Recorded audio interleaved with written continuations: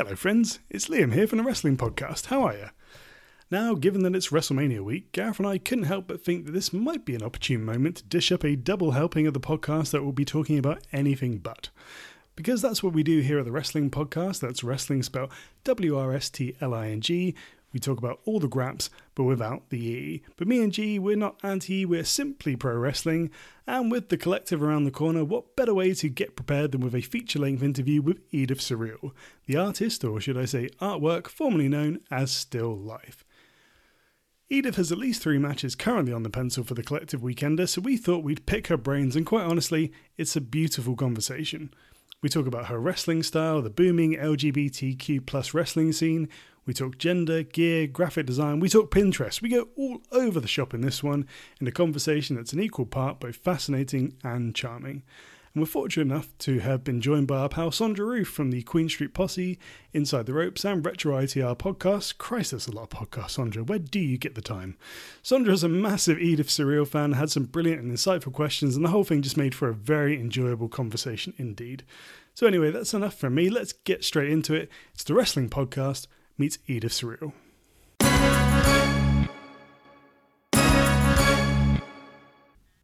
And we're back, and we are here now live with the lovely Edith Surreal. Thank you very much for joining us. Oh my gosh, thank you for having me. This is so exciting. So we've got quite a few questions to get through because there's a huge amount going on at the second, which is all very exciting. So yes, I suppose just for anybody that hasn't had an opportunity to see you wrestle yet, could you just give a bit of an introduction to yourself and how you describe yourself in the ring? Sure. So my name is Edith Surreal. I was formerly known as Still Life or Still Life with Apricots and Pears.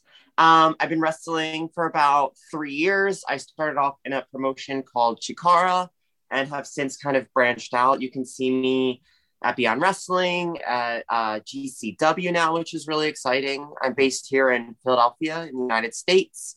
I don't know, my wrestling style. I guess I've like trained in lucha libre and also catch wrestling. So I like to kind of blend the two of those together the best I can. But really I like any kind of, I try to keep my style as diverse as possible. So I'm able to kind of match up with anybody really and do my best to stand out. So whatever I do, I'm always the center of attention. You mentioned about the being formerly known as Still Life with Apricots and Pears. What was the thought behind the name change? Yeah, I mean, it was a lot. There was a lot of things that went into that. When you start off in a place like Chikara, that name and that identity is kind of given to you. I didn't pick it. That came from, people within Chikara and also like the storyline of I was created by blank. Who was this other wrestler. He was the tortured artist and I was his masterpiece. So that worked really well in the beginning, but now that I'm, not wrestling at Chikara, not really wrestling with Blank as much anymore, I wanted to kind of form my own identity. So that's like one reason. Also, like I am transgender, so I was going through the process of changing my legal name. And I just felt like there's a whole thought process that goes into changing your legal name. Because how rarely do people get to name themselves? So it was a whole mental exercise and a whole thing that, is still happening.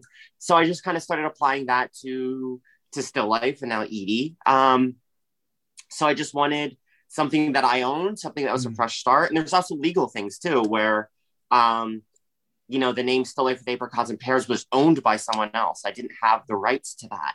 And as I'm starting to move up, so to speak, I wanted something that I could legally control. So, and do whatever I want. And there was no restrictions to it. Not that it was any kind of headache before, not that anyone had malicious intent with the name before. I just wanted something that I can have the paperwork that says it's mine, that it's all mine.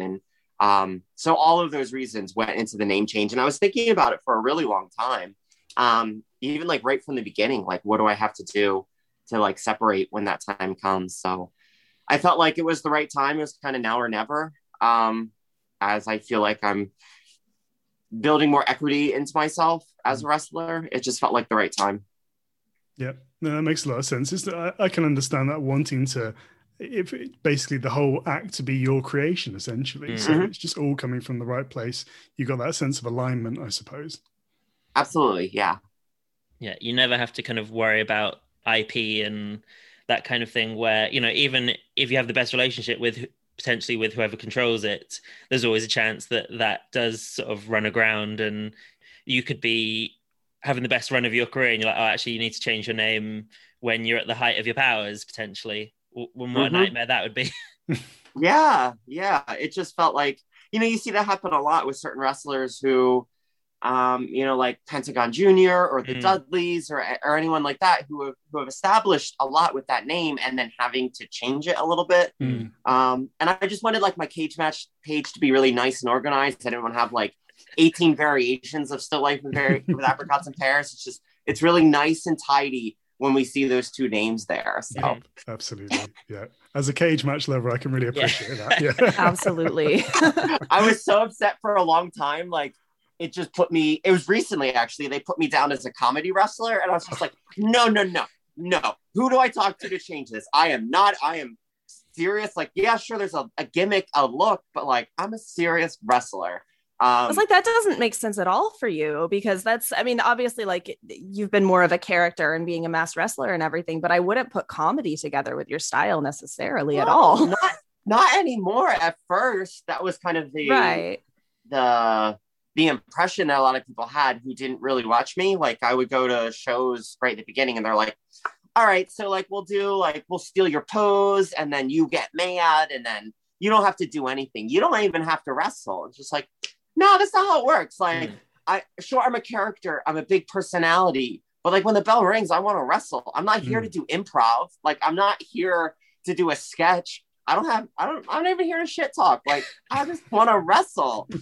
I mean, if people realized who your trainers were, they wouldn't go, oh, this is just a comedy wrestler. No. Right. Even though, I mean, some of them can be. Oh, of course. Orange Cassidy could be perceived that way. But like, he can go, like he's an incredible wrestler. That's the thing. He is the best wrestler in the world. Yeah. I mean, strong agree. Yes. Oh, he's incredible. And he's a huge influence. He's so influential on me as a wrestler and me as a character and my style and my match structure and everything like that. Like, anywhere I go and we're discussing the match, everyone always says like, you sound just like Cassidy. You sound just like really? OC when you call a match. Because that's a huge compliment too. I mean, and I can see it for sure. Yeah. Oh, thank you. I think it's just the way I talk, but like, he was the one who helped me the most with putting a match together of all of those beats and everything that goes into the performance. Him and Chuck Taylor too are the whole reason for how I do things the way I do them. That's very cool. That's really interesting. Mm-hmm. So your gear has changed and evolved over the years, sort of a huge amount, from where things started. How hands-on have you been with the designs, and can you speak to how maybe that reflects the evolution of you as a character? Just kind of to throw this out there as something that I maybe picked up on. I wonder if you'd be happy to speak on this, whether it has reflected the change as your gender expression has changed as well. Absolutely, yes, all of that. So when I first started, I had this all white gear, head to toe, all in white, and the idea was we were going to draw on it as time progressed. So we were kind of experimenting how that would work. Sometimes we had fans draw on it. Sometimes when Blank was angry, he would draw on me. Sometimes when he was happy, he would draw. So it took a minute to figure out how it worked and how like the mediums would work. Like how first we had these like fabric markers, but they wouldn't like leave a strong enough mark, and you would like draw on it and it would like bounce off the spandex. So it was all these dotted lines. And then I'm a silk screener. I do a lot of screen printing. So I had like some extra ink, and that's what held. So we started, splattering on that. But then I would leave like marks on canvases. So like on the wrestling canvas, I would do like a baseball slide or something and leave like a purple streak across it. Like we don't want to be leaving skid marks on other people's canvases. So after a while we changed that.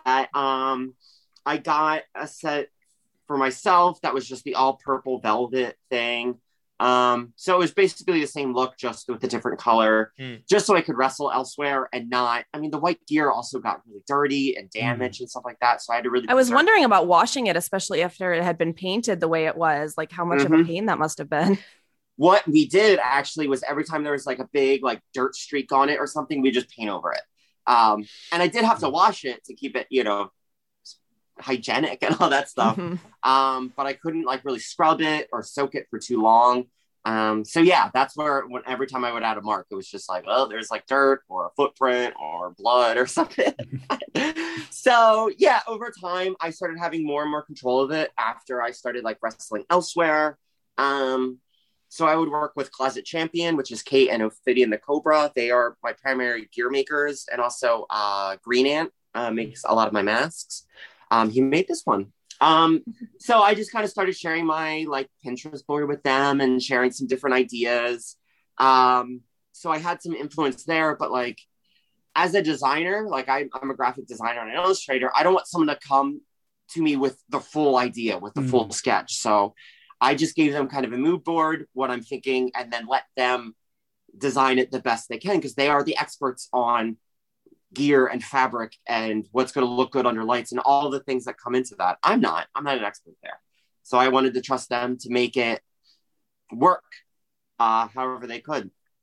And luckily, like I have a really good relationship with them that they can kind of understand that and take, knowing that I am picky and controlling, but like being able to give me something that is gonna like solve all the needs that I had. And then, yeah, definitely as like my gender expression was changing, as I was kind of like starting the transition and coming through that.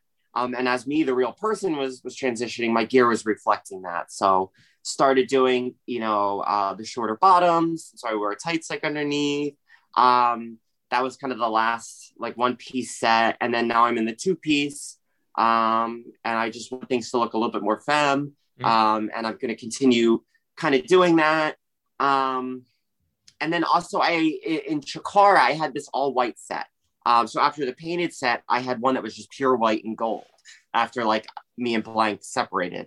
And it was just really nice fabric, and it was really nice because it was just one layer. So it was like a really good, like athletic moisture wicking fabric. It was really great. However, as I started to develop, as my like chest was developing, it was like a little too revealing there. So I had to get rid of it, even though I loved it and I wanted another year with that. Had Chikara, if, continued, I would have, brought in my purple sets and my kind of own sets there, but it did not. And then the white, like in my match with Ophidian, ironically, I broke my nose in the middle of the match, or as soon as the match started. So I have this white mask on, and as the match is going on, you just see like this red spot growing and growing and growing. And that's like my worst fear. It's like, what if I'm bleeding from my mouth or my nose during a match, because it has nowhere to go. Like the blood is just pooling in here. So that happened, and it happened right away. And like in the middle of the, right after that, I had a submission hold on Ophidia. Then Chris Levin, who's one of my really close friends and like an incredible referee, he's like, "Are you okay?" And I'm like, "Chris, my nose is broken. I don't know what to do. Like, I think we have to cut the match." He's like, "You're fine. Continue the match." I was like, "Okay, I'm fine." And then like, I forgot all about it. I just need him to tell me to shut up and to just like get through it. I forgot all about it. And still have that mask. It's all like, all gross, but yeah, so lots of evolution. So it's just all painting on it or whatever happened in the ring, bleeding, body changing, all that stuff is part of the evolution. And I want that. I don't want to have the same look year after year. Like, Lady Gaga looks different at every album. Madonna looks different. Cher, like it's all about evolving. As a pop star. Not that I'm a pop star, but I'm really inspired by that kind of thing. So I want to look different all the time because I don't want to be like, I love The Cure. I love Robert Smith. I don't want to look like Robert Smith when I'm older. Like that look doesn't necessarily fit with where he where he's like, God bless him. I love him. And I'm not going to talk trash on Robert Smith, but, you know, I want to have something that ages gracefully too, Sure. and just evolves. So that's definitely something wrestling generally has lacked, where you're stuck in that kind of arrested development where once you've got a look that works for you, you can never change it for whatever reason. And, you know, even if it no longer kind of works for what you're trying to do, yeah, which is a real shame. So I do think it's wonderful sort of, that you're like happy to kind of change and move with what works for you. Like, and I've, on a personal level, I really love the sort of the current mask design with the, you know, your hair on show and now the eyes on show. Like, I think it's, you've obviously got very expressive eyes and have got sort of some of the best brows in the game. So yeah, brow respect for sure. Yeah. I was going to say, has it been different for you, like just expression wise, because you used to have the full face mask where you couldn't see any of your face. You were basically just the work of art. And like, there was very little of your actual physical characteristics that the audience could see. Has that kind of changed your wrestling style too, now that you're able to express more and like be more of you? Sure. I mean, in a way, like one of the huge advantages to having your whole face covered is you emote with your whole body. It's really easy and natural to emote with your face, especially your eyes. But when that's taken away from you, you have to emote with everything. So, especially as a young wrestler, my first year or two, that was so important to learn those skills of how do I show struggle without my face? You know, I'm taking a hold, then it becomes my hands and my fingers, my toes, and my whole body is in that. And I put someone else in a hold and I'm flexing every single muscle. You really get good at that kind of thing of selling and emoting in the ring when all your primary tools are taken away from you. Like, have you ever watched The Mandalorian? Yeah, Star Wars thing? Big fan.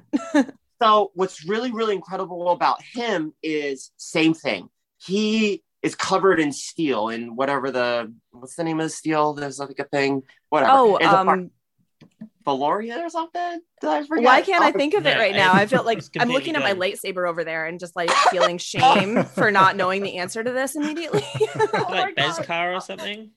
Yeah. Beskar, right? Yeah, Beskar? Yeah. Okay. Right. So it doesn't move. It's not even like spandex. Like he has nothing to show emotion, but he does it and he does it brilliantly. Like the small little details of him in danger or him feeling confident or him feeling whatever he's feeling, you can tell that.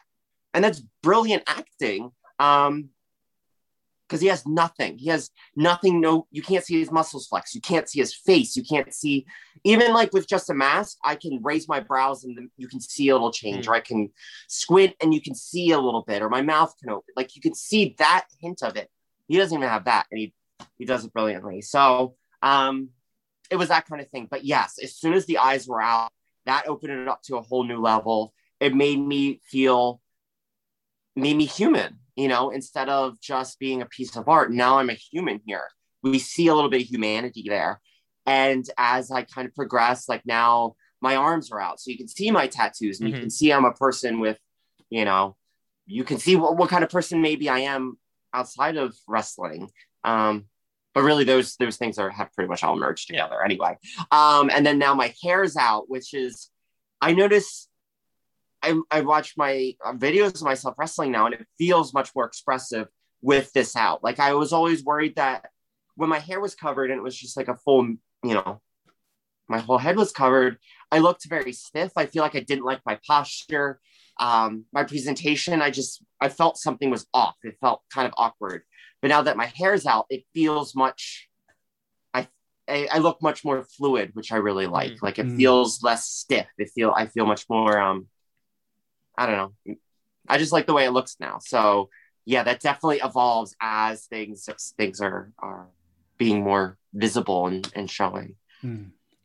And then like in terms of like your in-ring style, you mentioned being trained by Orange Cassidy, Chuck Taylor. Like you tend to use a lot of submissions and like lucha libre influence and whatnot. Is there anything that drew you specifically to like submission wrestling, or was it just kind of you tried a bunch of different things and that was just kind of what worked for you best? Yes, I actually was not the biggest fan of submission wrestling and catch wrestling and stuff like that. when I started, I thought I was going to be much more like lucha based, much more of a high flyer. But as I started training, I realized that like, oh, I'm not so like, not the most natural flyer, not the most natural lucha. And when I'm training with people like Green Ant or Razorhawk or Dangerhawk who take to that incredibly well, I can't do that better than them. I can't fly better than Razorhawk. I can't do arm drags better than Green Ant. So why would I even put myself there? And then let alone like Fire Ants in Chikara, like he's one of the best like American luchadors. So like I can't do anything better than him. So why am I even going to try? But what I did find is I really picked up onto submission wrestling and going hold for hold. It just naturally fit just me. I kind of picked that stuff up a lot quicker. I also have a really good body type for that. You know, with having really long limbs, I'm able to really wrap someone's whole body into something. So it just really naturally fit everything that I do. So now I'm a fan of it. Now I watch it. Now I study it. Now I really think about it and I fully embrace it. It's also like a lot easier on your body. I don't have to worry about like, you know, I do some dives here and there when the moment calls for it, but I feel like wear and tear on my body is it's a lot kinder to my body to do this kind of style. So I can do this for a lot longer, and I haven't, you know, knock on wood, haven't had any major injuries right now. Oh, why do I even say that? Now it's going to happen. We'll knock on all the materials around us. Oh my God, please do. I have a big weekend coming up. So yeah, I just naturally picked up on it. And I love it now. I really enjoy structuring a match like that. It's kind of difficult to always capture everyone's attention with it. So I try to make it as, you know, interesting as possible. It feels like more of a nuanced style in wrestling. Sure. So I just try to find ways to like make it so everyone can understand what's happening and everyone is interested in it, and make it my own and make it look like something that only I can do. Only Edie Surreal can do this type of hold because of her long limbs and all that stuff. So yeah. Okay. And you know, you've been very successful, particularly within the tournament setting. Yeah, there was the recently won the Cassandra Cup. There was the Young Lions Cup. There was the Camp Lee Frog Christmas Trios as well. So, does it mean quite a lot to you to keep getting the nod in these settings? Yes, incredible. Yeah, it really catches me by surprise, and you know, a lot of people are saying like, I've never even won one. You over here winning 3 of them. You know? So yeah, it's really cool that I'm trusted with that. It's really great that I'm trusted to wrestle 3 times in one day. You know, that's kind of been the staple of pandemic wrestling, is like, we do a taping with a lot of matches. And before that, very rarely have I ever wrestled more than once a day. Gosh, didn't think of usually that. You just have to focus on the one thing. Now it's like, I have to put together 3 matches in a day, and there's no time to stress about it. Like, you just have to get through it. And it's been really great because I'm used to spending a lot of time putting together a match and getting really stressed when I don't have that time. But now I had to figure out how to put together every match in a finals is, you got 10 minutes to put that thing together. And that's just the magic of wrestling, that me and Ashton Starr can go and put the match that we had, which I'm so proud of that match with Ashton Starr. He's an incredible performer. And such like a genuine, sweet person. But we had no time to do that. And the fact that it was what it was, it felt like that's the magic of professional wrestling. That's the language of professional wrestling, that we could do that. And there was no time to be anxious about it. There was no time to overthink anything, you know? And that's why what made it special is because there is, whatever your first instinct is usually right. But when you have time, you can start to question that. But we didn't have time. So there's no questioning it. It's just like, this is what it is. We've got to do it. And then we'll figure it out, the rest out there. So, yeah, it's great that I'm trusted with that, because some people and me at another time would have just had a panic attack and the match would have never happened. So I was going to say, it sounds very trial by fire. Absolutely. Where it'd just be like, okay, it's like, you know, fight or flight kind of a deal. Yep, it is. And, but that's wrestling. Things change all the time. Someone gets hurt in the ring. Someone forgets a thing. Someone's late. You have another match thrown together at the last second. That happens all the time. and you just got to get used to it. And that's what makes professional wrestling such an incredible performing art, because there is such a huge scripted part of it, but there's so much improv that has to happen. And you just have to be ready, because you never know what it's going to be, you know? Yeah. Sometimes your match is all spelled out for you. Sometimes it's not. And you have to be able to adapt to all of that. And I don't think there's anything else in the world that's quite like that. No, there's not. And I'm from an acting background personally, and I have this conversation with people all the time, mostly with people that don't know anything about wrestling. But, you know, one of the big things with wrestling is that you have to cater for not only a live crowd, and that's a particular type of performance, but also play to a camera oftentimes as well, which is a slightly different, you know, technique in itself. So you really have to be this sort of ultimate performer, really, to be able to encapsulate both of those mediums all at once, plus do all this daring stuff in the ring. You know, there's nothing else like it in the world, I'm sure. I feel like it takes so much multitasking. Like I have to remember my moves and remember where the camera is and play to the crowd. And like just all of the stuff is just, I don't know. I'm always in awe because it seems so hard. It is hard. And that's a lot of people don't realize that's a lot where a good referee comes in. So like someone like Chris Levin or Gina or like Chris Bankos, like they're really, really great at reminding you of those things. Like, letting you know what the crowd is thinking, letting you know where the hard cam is, because we have to face the hard camera for a lot of these, for any performance really. And sometimes you just find yourself in a position like it's hard to plan for that. So someone's just here and you grab them, but your back starts hard cam. How do you find that? And referees are really great for that, because you're remembering stuff, you're gassed, you're trying to interact with the audience. Sometimes you forget where that thing is, and then, you know, they're there to remind you of it. Or there are certain wrestlers like Sonny DeFarge is incredible at that part of just knowing where all the cameras are and helping you to remember that. So yeah, it's a lot. And that's what makes it like a very like collaborative effort, especially with a good referee. Like you notice the difference between a match with a really good referee and a referee who's just there to count. Like someone like Chris is, every match that he's in is better because he's able to give those notes and able to like help out there. Interesting. Okay. One of the other things that, at least from our perspective anyways, felt like one of the silver linings of the pandemic, if you like, is that seems to have been more of a spotlight placed on LGBTQ plus talent, you know, in 2020 and thus far in 2021.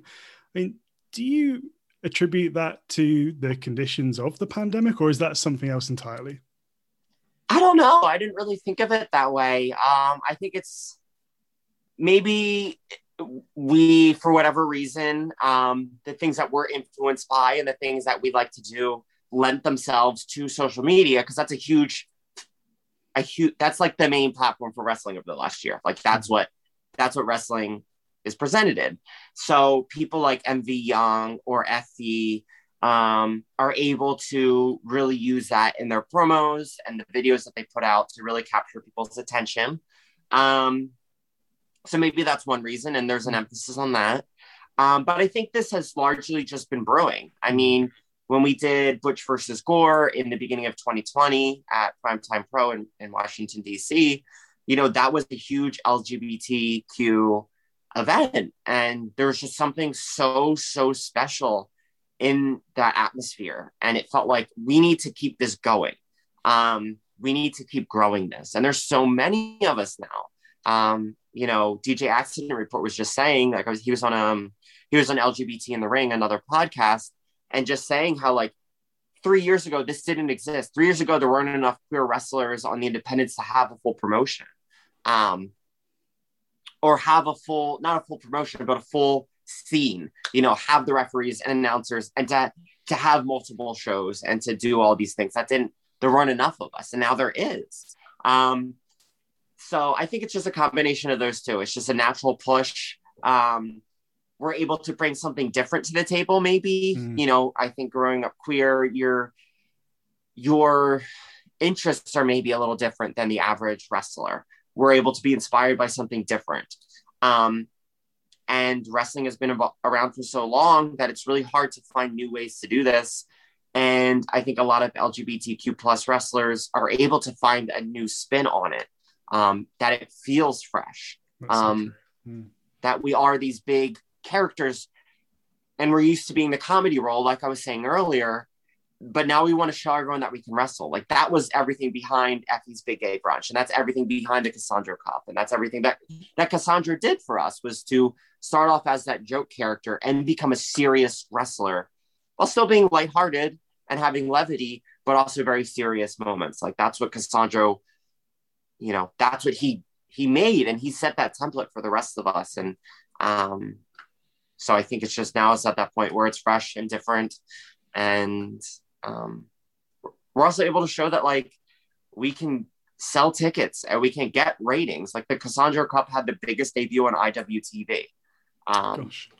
It wasn't just a niche, like it was the highest drawing show on IWTV. So if you want to sell tickets, if you want an audience, you need to have LGBTQ plus talent on your roster.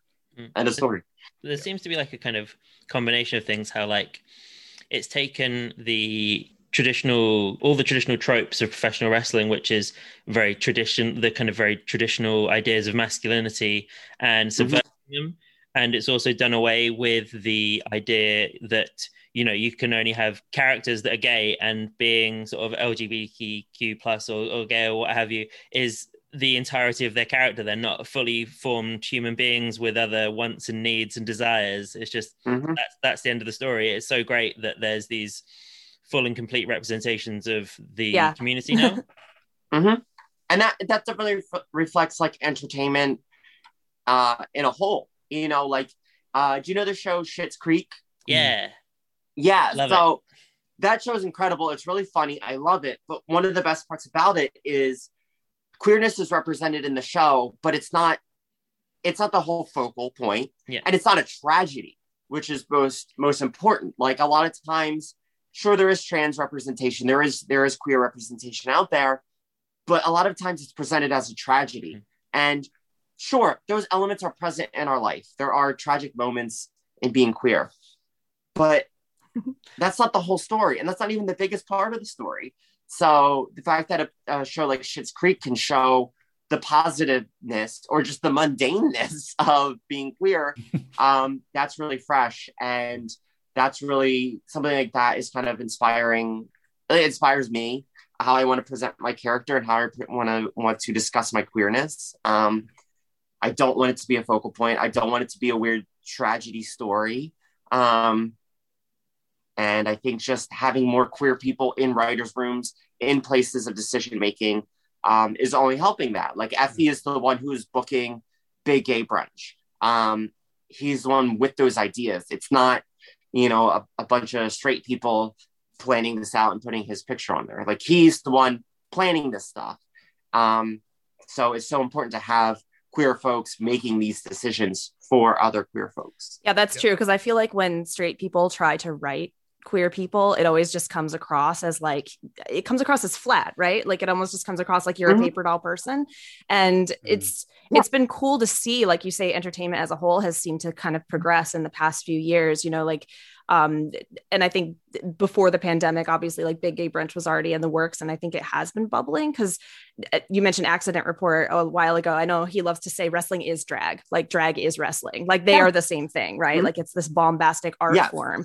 And it's been really refreshing for me to see that representation and to see everybody just kind of like living. Like when I watch Big Gay Brunch, I feel like I come away, even if I'm watching it on Fight, like proverbially like covered in glitter and just like really excited about everything. You know what I mean? So it's been awesome. Yes, absolutely. It's really interesting sort of, where you kind of mention kind of wrestling as drag. I hadn't kind of thought about that, but it's like one is really over the top examples of femininity, and one is traditionally supremely over the top heightened versions of masculinity. Yeah, that's really like that hadn't sort of crossed my mind before, but like spot on. Yeah, absolutely. And then now we're at a point where we're kind of, it's like a postmodern version of that in wrestling and in drag culture, of subverting those things, of reversing them, of ignoring them, of whatever it is, to just play with that kind of those dials of the gender expression and anything else, really, any other expression within that. now we're able to play with that and to do whatever we want with it, and to make it different. So we're both in really cool places in that regard. Yeah, long may it continue. Absolutely. It seemed like your match at the sort of the first Big Grey Brunch was really what put you on the radar for a lot of people. So sort of, was that a big moment for you? Because I do understand there was a certain amount of significance in the match itself for you beyond it just being a fantastic contest. Yeah, thank you. Yeah, it was definitely like a very personal match for me, because once I came out, like I was already wrestling, I was already performing a still life, and then, you know, personally I decided that it was time to start transitioning, to start that journey for myself. And I was really worried about what it meant to be a professional wrestler and to transition, if that was even possible or anything like that. And around that same time, you know, this was early 2019, Dark Sheik addressed the Hood Slam crowd and told them that, you know, she had started hormones and she wasn't sure what that meant. But she just wanted to like let people know that she was starting that journey. So she was out there making that journey, and it was really inspiring to me that I felt like a little less alone, even though I didn't know her at that time. And since then we became friends, and, you know, she's invited me out to Hood Slam a couple of times, and, you know, we've been able to kind of help each other out with different things here and there. So when Effie asked me what I wanted to do, this was at Evie Young's Polyam party, I pulled him aside and I said, you know, like, I really want to share this moment with Sheik. It's like, yeah, we'll do it. Absolutely. So it was just a very personal thing to have two trans wrestlers, to have someone who I look up to. That's what it was. It was a very selfish thing in a way. Like, I just wanted to share that moment. But then again, the magic of professional wrestling took over. That was another thing where I was talking about, where you have to like you have to go on the fly. We're walking to the ring, and Pero, who was kind of agenting the whole show, which means he was kind of controlling a lot of the flow, like the actual like minute by minute schedule of everything and what was happening in the matches was up to Pero. So he came up to us and he's like, AJ Gray's not here. Who was the match after us? Like, can you stall for time? So he's like, go as long as you possibly can. And that was as we were walking to the curtain. And like I said, I'm uptight and I like to plan things. So I panicked and she's like, I got it. So we went out there, and Chris Levin was also the ref, and he's like, do what we got to do. So we went out there, and magic happened. It was definitely a magic moment, which made me feel so anxious and a mess. But like seeing the reaction and seeing what it looked like after the fact, it was really cool. It's just a really special moment. And I think it really put us both. It elevated the both of us, because I know Sheik has largely been in California, and that's kind of its own little bubble. West Coast wrestling doesn't really cross paths with East Coast and Midwest wrestling. I think that's largely because they're far, so it's different. You can't really drive from Oakland to Chicago, you know, like I can. I can go from Philly to Chicago to, you know, to Tennessee. Like there's a whole like 10-hour window there, which I can make a show. You can't do that in Oakland. So it becomes a little bit of a bubble. So to get her on IWTV, or no, it was on IWTV, and Fight, and to get like those two primary audiences, which you know, most of our wrestling here on the East Coast is IWTV. So to get her exposure there and to help out there and to have someone who can help elevate me as a performer, I think we both really benefited from that performance. So I live in Oklahoma, and we have really strict like wrestling commission rules, right? Like, so like, what's your experience been, especially as a trans athlete, getting licensed to wrestle in different states? And have you ever like run into trouble with that in any states, or have you basically been like not had any like issues? Because like for us, intergender wrestling is actually not allowed in my state where I am. And it's like, it's such a pain in the butt, right? Because it's stupid. Yeah. But I was just wondering if that's anything you've ever run into, or if you've just kind of wrestled promotions where that hasn't been an issue. It hasn't been an issue anywhere. The only place where the commission is actively involved that I've experienced so far is Washington, DC. So they have a very strict commission there.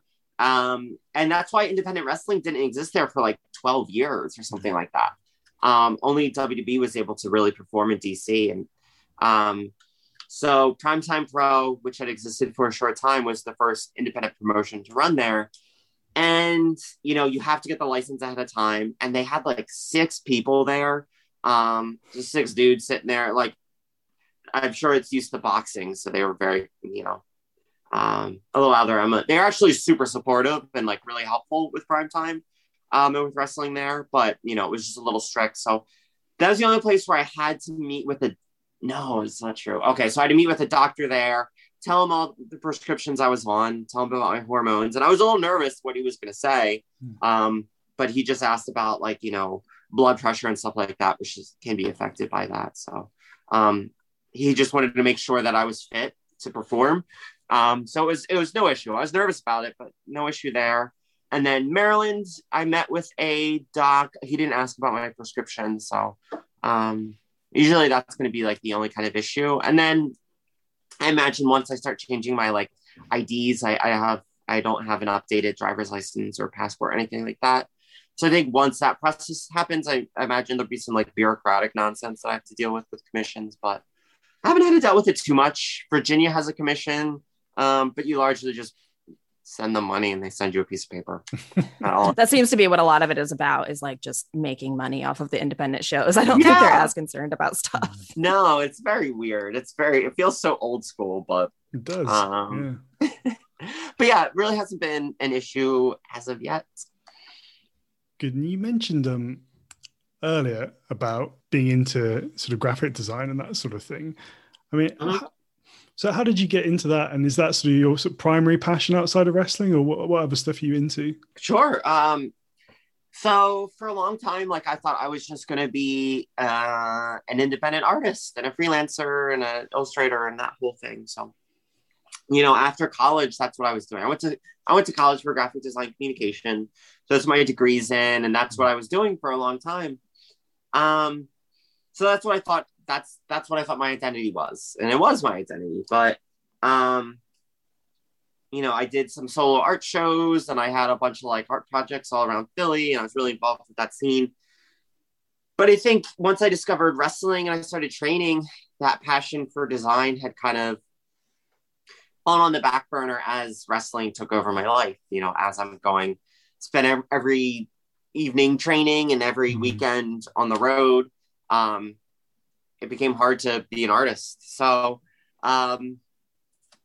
wrestling just took over. And then lately, now that I'm like much more involved in making merch and stuff like that and making stuff to sell and to share, it's kind of reignited my passion for design, that I have something I'm really excited to work on, especially during the pandemic when I have a lot of time and I need something to feel positive about. My passion for design has come back, and for drawing and for silk screening. I'm silk screening posters a lot now. So that was just all reignited by my creative process and having something to do that I really care about. Because that was the hard thing about being a designer, is like, you're not always passionate about the work you're doing. I can only be so passionate about selling Velveeta cheese. Like, no, I'm not. I don't care. I don't feel anything. I actually feel bad that I'm putting promoting garbage. So being able to promote the performing arts and to promote myself and my friends, you know, when I have friends who are like down on their luck, like something happened, they need a fundraiser or something, they need a new piece of merch to sell because their gear bag got stolen or something like that, I'm able to contribute that to them. Or, you know, they help me out with a thing and I give them I do that with like Solo all the time, you know, where she helps me with gear and I can give her a design or something like that. So it's nice to be able to do that and to help someone out and just to be really passionate about the work that I'm doing again. Yeah, that's really cool. Okay. Yeah. It's kind of cool that your character was like a work of art, basically. And then that also is a passion of yours. Like, do you have any favorite artists that you draw inspiration from, like visual artists, not just in wrestling? Sure. I mean, largely, so my background is largely in graphic design. So I love bold visual, like pieces of graphics. Like that's what my passion is. I'm not so much interested in visual art in a way, although I appreciate it and I love it. It's just like, you know, my passion is really about graphic design. So I love Shepard Fairey and Obey. I love what he was able to do as like started as one single image and has made an entire brand, an entire industry, and an entire subculture around this picture of Andre the Giant. And it's so consistent, and everything looks the same. It all looks like Shepard Fairey, even though he has a team of people doing it for him now. I don't even think he designs anything himself. It's just like his little studio with a bunch of little interns doing that work, but it's so consistent and it's so good. And it's just so interesting that his thing started as like an anti-capitalist movement in a way, and now he's got like a clothing line at Urban Outfitters and all that stuff. But I think he's great. You know, I saw him speak a couple of times. I think he's brilliant. I like him a lot. My like design heroes are like Milton Glaser and Seymour Quast. So this is like really inside baseball right now, but like they were they were graphic designers, illustrators in the 60s, 70s. So they just experimented with style and just like really, really bold graphics. And I love silk screening. I love gig posters. That was my first big passion, was concert posters. Because they have to be bold because they're printed. Like silk screening is like this stencil process. So you can't have fine detail in there. You can't have gradiated colors. Like you get like 4 colors. They have to be bold, and it has to work on this thing. This, you know, silk screen which degrades over time. So it's everything about it has to be grainy and bold and in your face and tactile. So I just love that. So that's where my passion of art is. Very cool. Yeah. All right, I suppose we got to talk about the collective, because that's the big thing. It's just about coming up, and you're all over this weekend, which is wonderful. So anybody that hasn't had the opportunity to see it, this is the time. So at press time, from what I can see, you're involved in the Acid Cup with a first round match against Jordan Oliver, Real Hot Girl Shit with a match against Lady Frost, and Effie's Big Gay Brunch against Devon Monroe. So these are 3 absolute bangers already. How excited are you for this weekend and the variety of opponents that you're already announced to face? Oh my God, I'm so excited. And don't forget at IWT TV Showcase of the Independents at Family Reunion, I'm fighting Mr. Lee Moriarty for the IWTV Championship. So crikey. Okay. That's a big one too. Can't forget that. Yeah, it's so exciting. I feel like this like WrestleMania weekend, I don't even know what to call the whole thing anymore, because now it's several different brands and promotions down there. But this whole like yearly, you know, convergence of the independents, it feels like a nice little place, like a nice little place marker of where you're at with the amount of like the number of bookings you have. Maybe that's just me thinking about it. I don't know if the fans do, but seeing that, you know, when it was in New Jersey, I had the one, but it was Chikara, and then, you know, at the collective, I had 1 against Dark Sheik at Gay Brunch, and now it's able to like the numbers up to 4. Hopefully more if I, you know, move through get past Jordan Oliver in the Acid Cup. So just seeing that kind of growth is hugely important and makes me feel really good. And the caliber of opponents that I'm wrestling is super exciting. To have another chance to wrestle Lee Moriarty, who's arguably one of the best technical wrestlers on the independents, be able to go toe to toe with him, and to have it's a title match. This is my first like singles title match. Oh wow! Outside of a tournament, which is amazing. So I'm just so excited about that, and to have that kind of spotlight in presumably a main event, maybe, or whatever. But that's amazing. And then on the collective side, I'm so excited to wrestle Lady Frost. We wrestled at Primetime Pros Butch versus Gore. We are largely in sync with what we want to do. When we wrestled that match, we walked in and had the exact same idea.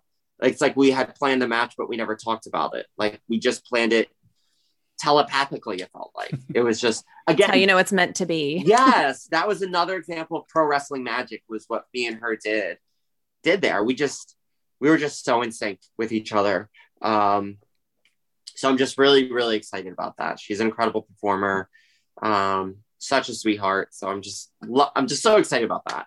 The Acid Cup, oh my gosh, like that's huge. I feel like the platform that Effie was able to give us at Gay Brunch helped get me the attention that will bring me to the Acid Cup. I don't know if that would happen without Big Gay Brunch. So just to be in that tournament with those lists of names, is amazing.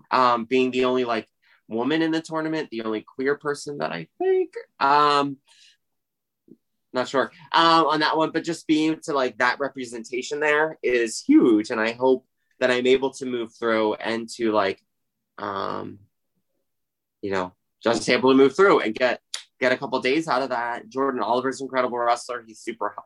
He's so hot right now. So just to like work with him and like just really excited. We've had a chance to talk about it a little bit. But it should be really, really cool. And of course, like Devon Monroe, like he's amazing. He's so sweet. He's so nice. He's so talented. His gear looks amazing. Like it's always on point. Yes. I'm really looking forward to that. And I love working at Gay Brunch because it gives us a chance to like think of something different. Like, what are they going to expect from us? Let's not do that. So I'm excited to see what we can come up with and what is going to be different and what is going to catch people's attention. Because, I have 4 matches. I'll have 4 matches in 3 days by then. I'm going to be bored of doing the same thing. I want something new. I want to stand out. People have seen a lot of wrestling. What am I going to do? What can we do to be something that's going to catch people's attention at 11:30 on Saturday morning? So I'm just so excited about the whole thing. Excited to like hang out with all my friends. We got the Airbnb. We're in Tampa. A lot of people I haven't seen in a minute. So like, just excited about the whole thing. Gonna have some new gear. I got some cool entrance things going on. It is gonna have new merch. Hopefully I get my new t-shirts in. So just looking forward to the whole thing as it's lovely to hear that you're as excited as I think probably, or maybe even more excited than most fans are for the upcoming weekend. The collective and the stuff surrounding like WrestleMania weekend now, it almost feels a little bit to me like the equivalent of like the Edinburgh Fringe Festival over here, where it's comedians like go and set out their stall to be like, look, this is where I am. This is how good my material is now. Book me to come and tour in your venues because this is the biggest stage of the year to kind of see me on. And so it's like, yeah, I just think it's really wonderful how off the back of, if you have a good performance over WrestleMania weekend, the world is your oyster, so to speak. Mm-hmm. Yeah. And it's cool too, because there's a lot like, I don't know what it's going to be like this year, but in past years, like a lot of like the mainstream TV wrestlers are there, like when we were down in Orlando, like Kevin Owens was there, a lot of like wrestlers who are big on the indies, who have a lot of friends who are wrestling on the collective, who they don't get to see, like they're there. So you get a chance to impress people who would benefit you to impress them, so like they're there. So it's a huge time, and it's also tough because everyone's there to get attention, and when everyone's there to get attention, no one gets attention. So how do you stand out? How do you make the most of that?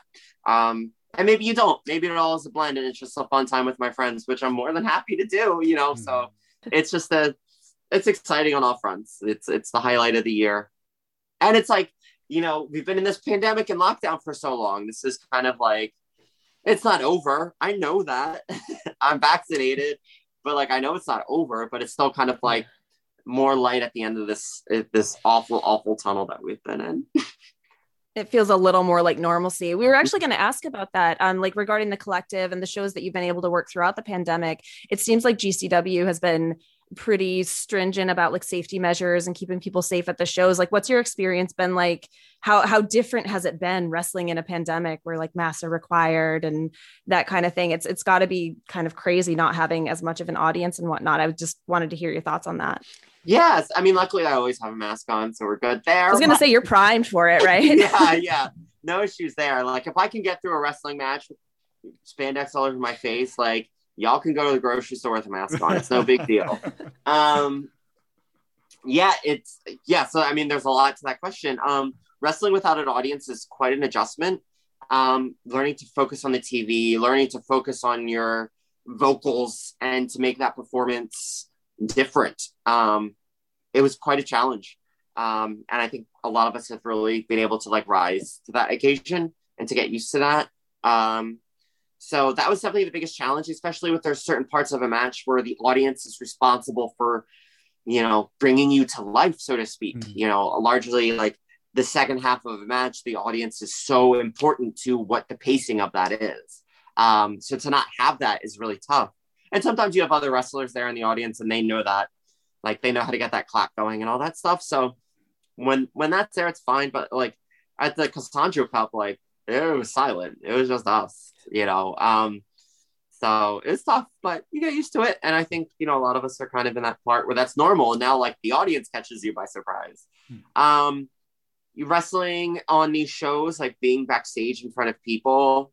At first it was really tough because there was like 5 months where I was not in a group of people at all. So like you forget how to socialize, you forget how to talk. Wrestling is interesting because have you all heard about the importance of like a handshake at the beginning of a show? Sure. Oh yeah. So that's a huge part of wrestling culture is you want to go shake everyone's hand. A large of it comes from like making sure everyone's legit, everyone's back there who needs to be back there. But it's also really nice because you get this little moment with everybody. I love that ritual where I can introduce myself to someone who is maybe in a different position than me. And I get like, I'm allowed to have that moment where I introduce them where I'm not going to interrupt them and it's okay. Like I don't have that social anxiety there. So it's nice to have those moments and just to catch up with people I may not have a chance to talk to the rest of the day because we're so busy. So I love that little ritual, just saying hello and greeting everybody. I think it's really sweet and really nice. So not like this weird machismo oversensitive thing that I think a lot of people think about it. It's a nice little moment you can have with everybody. So like, you can't do that anymore. You can't go shake everyone's hand. So it's really fun now that it's just like, oh, hi. Like it's just these awkward moments with everybody. So, that's different.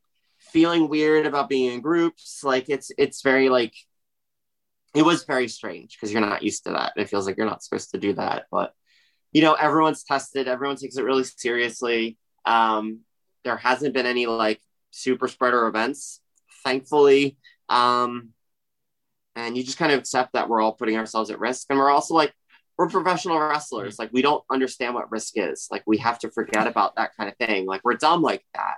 So I think it's a harder group to wrangle up because we throw caution to the wind in our lives, by physically putting our bodies in this position, by putting our careers, our personal lives to the side to go do this thing that we do. Like we sacrifice everything for this. So it's hard to kind of keep everyone like, according to Dr. Fauci's rules to keep us like in line with that. But it is good, really strict about testing, really strict about masks. We enforce it with each other. Hand sanitizer everywhere. So we, largely it was good. Most places have huge backstage. Like the Collective in Indianapolis had an entire like warehouse in the backstage, like enough room for like a training, like a practice ring and all that stuff. So, a lot of these places are outside anyway. So spacing's not as an issue. The Collective had a huge the Fight Forever had a huge backstage area. Enjoy Cup just kept it to 8 people. So they did the tournament and they were able to stretch that out to 4 episodes of TV just because they kept the roster so limited. So you just get really creative with that kind of thing. Very cool. So better wrap this up because I'm very conscious of your time. You've been incredibly generous for it. So thank you for that. We're good. It was, I would argue, it's a huge 2020 for you, and it already feels like it's a big 2021. Yay. What are your goals sort of going forward, short term, midterm? It's so hard to say. Like, I know that's like, as wrestlers, as performers, we're supposed to have these goals. But when I was an artist, I was really into that. I was really into goal making. I did like the SAM goals, like specific, actionable, and measurable goals. Like, read those books, like did all that stuff. And I didn't meet them. I didn't. It felt defeating when I couldn't meet them. So with wrestling, I was just like, you know what? I'm just going to say yes to everything. I'm not going to set specific goals. I'm just going to go where it takes me. Because that's all this was to me. Like, it was just like, this is just a fun thing that I find myself doing. So I'll just see where it takes me. I'll just say yes to everything. So I'm still largely in that mindset. So I don't have any specific goals. I don't think about like, I need X amount of Twitter followers this month. I notice those things, but it's not like I don't have them written down or anything like that. You know, there's things I'd love to do. You know, I want to travel. I want to go to the UK. I want to go to Australia. I want to go to Japan. I want to go to places where independent wrestling doesn't go. I'd love to go through India because I know like India is starting to catch up with like WWE's there for the first time, I think. Or it's just largely, it's popular there. So I would love to go there because I feel like maybe they don't have years of being told wrestling's fake. So maybe they think it's real. So I'd love to go to places like that. Just want to travel with wrestling. I like traveling. So to have a reason to do that, it's great. I want to train with different people. You know, I've been talking to people in Australia about eventually at some point to come down there and train and have a place to stay. Same with the UK, same with Japan, like travel, definitely. You know, I think coming out as a queer performer has changed what my goals were. They feel less selfish and more like, what can I do to expand this community and to be somewhat of a support system for people. Because like most shows I go to, someone's coming out to me. I go to the merch table and someone comes up to me and shares their story. Oh, wow. Which is amazing. And it just like totally reframes what I do and who I am and what I'm trying to do here. Places where I don't expect that. Places where I wrestle at this one place called TIW in the middle of Connecticut in this barn. It's a very small promotion, mostly like kids and grandmas. And this was last year. I was there. I think there was like one flyer that was posted with my picture on it. It was just, I was a friend of a friend and got thrown on, wanted to drive, got thrown on this show. There were 5 people who came up to me and bought merch and told me their story and told me, you know, something that I helped them with, or just being that representation and help them. So that's so humbling, and that changes everything for me. So just to continue that, whatever that is, you can't really measure what that is, but I want more of that. I want to do more of that. I want to help get more queer run promotions. Like that's definitely something I can measure is queer run promotions, queer people writing these stories. I want to help do whatever I can with that. Like those are my goals. Like if this means after wrestling, I'm a, you know, writer for TV wrestling to tell queer stories, so be it. I don't know if that's my main goal, but like something like that. So that's kind of where I'm thinking about with that. I can't really, I don't have specific goals as promotions or championships or anything like that. It's all kind of more this nebulous, be more representation kind of thing and travel. Yeah, that's powerful. That's powerful. Okay, well, seems like a good philosophy to have. I think so too, and I can speak for Gareth and myself to say we'd love to see you over here in the UK absolutely. when it's safe to do so. So, and sort of even prior to you saying so, I was just thinking like, oh, there's some Joshy promotions that I think Edith would be a really nice fit in. Absolutely. Yes, I gotta get myself in better shape though. They sound really intense. Oh, they're so fast. Oh my goodness. I know. I'm friends with Masha Slamovich, and she was over at Marvelous for the last year, and just hearing what she was doing, she's like, oh God, I can't keep up. But yeah, I love that. Oh my gosh, that Japan is the top dream. You know, I've never been there, even as like a tourist or anything. So I would just love to go to Japan and anywhere through like Southeast Asia or anywhere in Asia, really, you know, or anywhere. I just want to travel. So all that stuff. I've never been to Europe. I've never been to the UK. Definitely. All that stuff's huge goals. And I love like what Riptide does. Like, yes. I would just love to be in a cinematic, they're not cinematic matches, but that just cinematography of that stuff is mind-blowingly beautiful. Yeah. And we're doing a little bit of that at Enjoy Wrestling.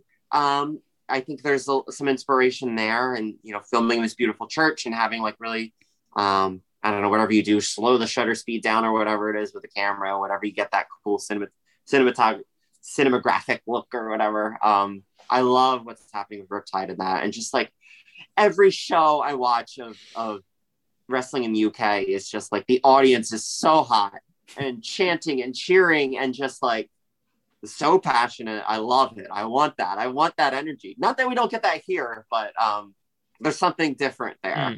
That's really people in the UK know how to chant way better than we do here. Like I always find that when I'm in crowds, like with UK wrestlers, I'm always lost because I'm just like, I'm bad at this. I'm sorry. Yeah. Like Americans just don't know how to chant properly. We just don't. Not used to being part of a collective.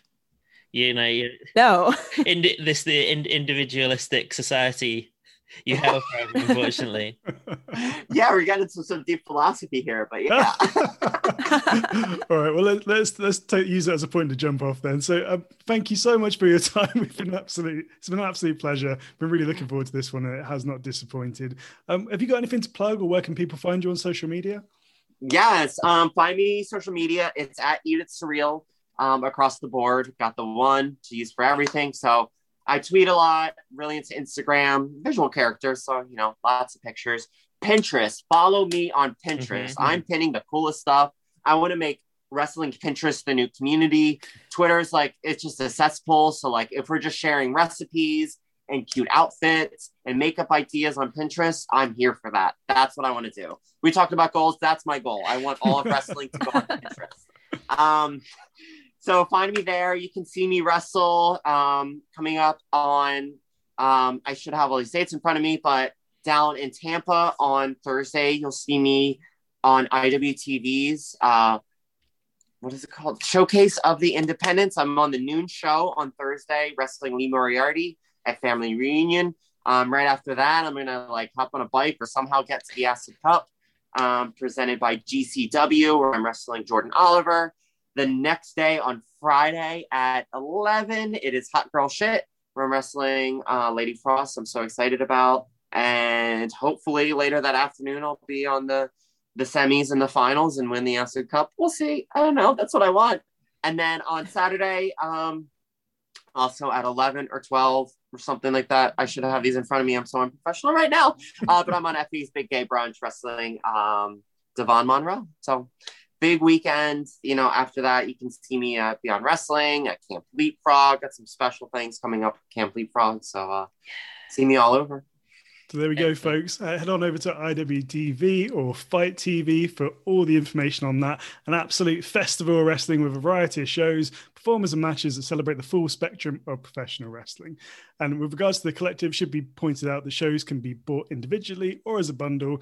That's all on Fight TV, so head over there for that. Edie, thanks again for your time. It's been absolutely wonderful having you on. Thank you so much. This is a blast. Great questions. This is so much fun. There we have it. What a lovely conversation. We do hope that you enjoyed it as much as we did. Our thanks to Edith for coming on and being so generous with her time, and similarly, big ups to Sondra. We look forward to welcoming her back to cover the collective itself next week. However, we do have one episode to go before then, which G and I will use to discuss Stardom's Yokohama Dream Cinderella show, as well as the third Chris Brooks produce show, the Danger and Pleasure Tour 96. In the meantime, if you're looking for a little bit of extra content, hop on the socials. We're at WrestlingPod, that's wrestling without the E, on Twitter and Instagram. You can go to wrestlingpod.com, again, wrestling without the E, for all the links you'll need for that.